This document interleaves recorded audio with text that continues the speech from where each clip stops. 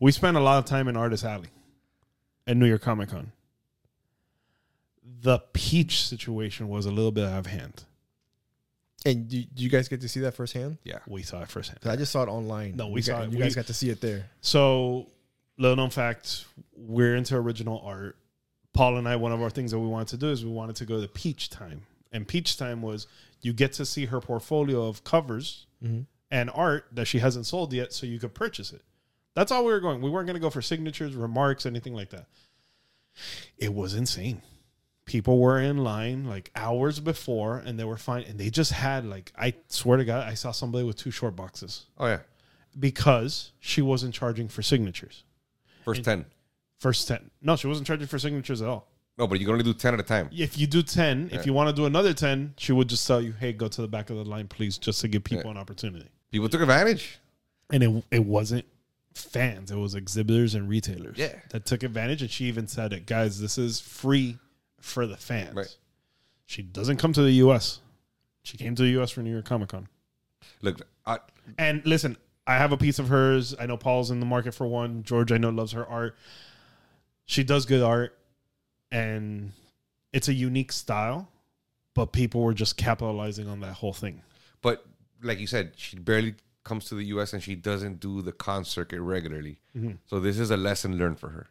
Yeah. And she's going to take what she's experienced at New York Comic Con and now she's going to place more rules and regulations and protocols, which at the end of the day hurts the fans. Because at the end of the day, the fans are the ones that pay the price for the greed of these exhibitors and these people that want to resell her stuff after getting signed. Because you know what they're doing? They're putting it in a back and board.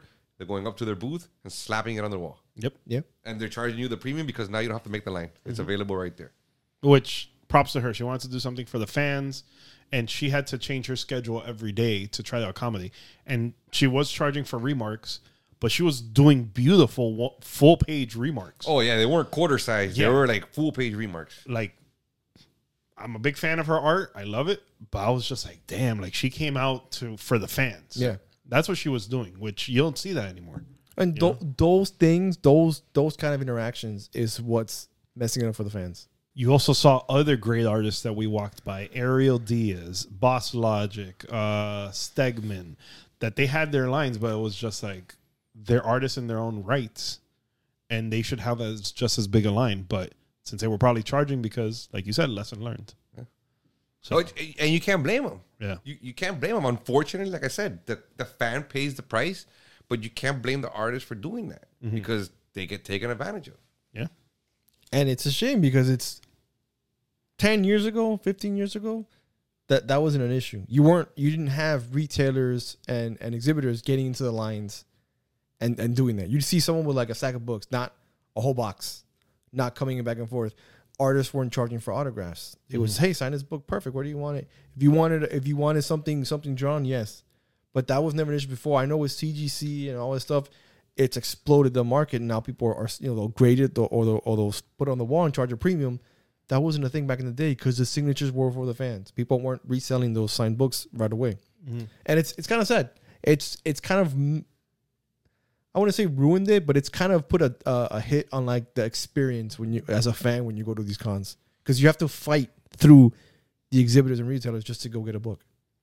And it leaves a bad taste in the artist's mouth that they had to they went there with every intention to give the fans a piece of what they could offer, a signature, a remark, whatever it is, and you have the people with the exhibitor badge. I mean, it's hanging right in front of them. And yeah, she was only doing 10 signatures at a time, but who's to say that exhibitor doesn't bring his team with him? He's got 5 people in a team and 5 people in line. That's 50 books with free signatures. How much is he jacking up the price on? And I do have to commend her because I saw her walking the con floor and she was just enjoying it and delighting it, and she handled it with so much grace, like changing her schedule to be able to accommodate all these other things. But it's like we went to the line on Friday and there was this gentleman that was like, guys, I'm sorry, I can't let you in. I was told to call security if nobody, all these other things. And we didn't know what was happening at the time. As the days go on, you're like, oh, this is what's happening. This is why they're doing it. Right. Now we understood that guy because he was a little bit freaking out. Mind you. Yeah. It was just me, Paul, and Paul's daughter. Not intimidating bunch, but he was freaking out, and now I get it. No, and you know what also makes sense too? That's why some of these artists prefer to do these CGC signings. Oh, because they don't have to worry about. Because you don't have to worry about. All you got to do is show up there. They give you the line of books to sign. You sign them, and you're good to go. You don't have to worry. You don't have to deal with the lines. You don't have to deal with people screaming, with fighting, with all that stuff, and you don't have to deal with a guy showing up with a short box of books and telling you to sign everything. Yeah. You go to CGC. They give you the amount you're going to sign. You're done with it, and that's it. You're gone. Yeah. Still charging though. Of course, because that's the only deterrent from having people send in thousands of books. Right. Because but at the end of the day, you really want a peach signature? Wouldn't you rather just pay CGC whatever they're charging for the signature and not have to travel, not have to wait in line, not have to worry about the book getting destroyed and all that? Yeah. Having to go to CGC, finding the witness, bringing them over, you just pay the money and get it done. That's it. Be done with it. Yeah, no, I just feel because in that line we saw.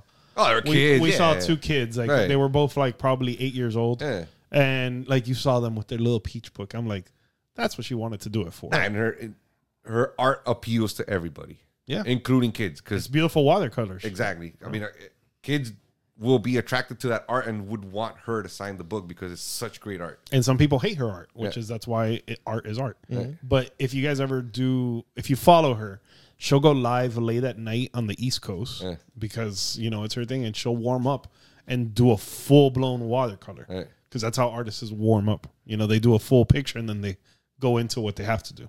But you know what's messed up, though? You said that some people hate her art, but the people that hate her art are still in line to get her art. To sell it. To be able to sell it. Thanks for watching. Make sure if you like any of the videos or any of our other podcasts to hit that bell, subscribe. We drop content almost every Monday and Thursday. And make sure to follow us on any streaming platforms, whether it's YouTube, IG, Apple, Spotify, anywhere you can listen to your podcast.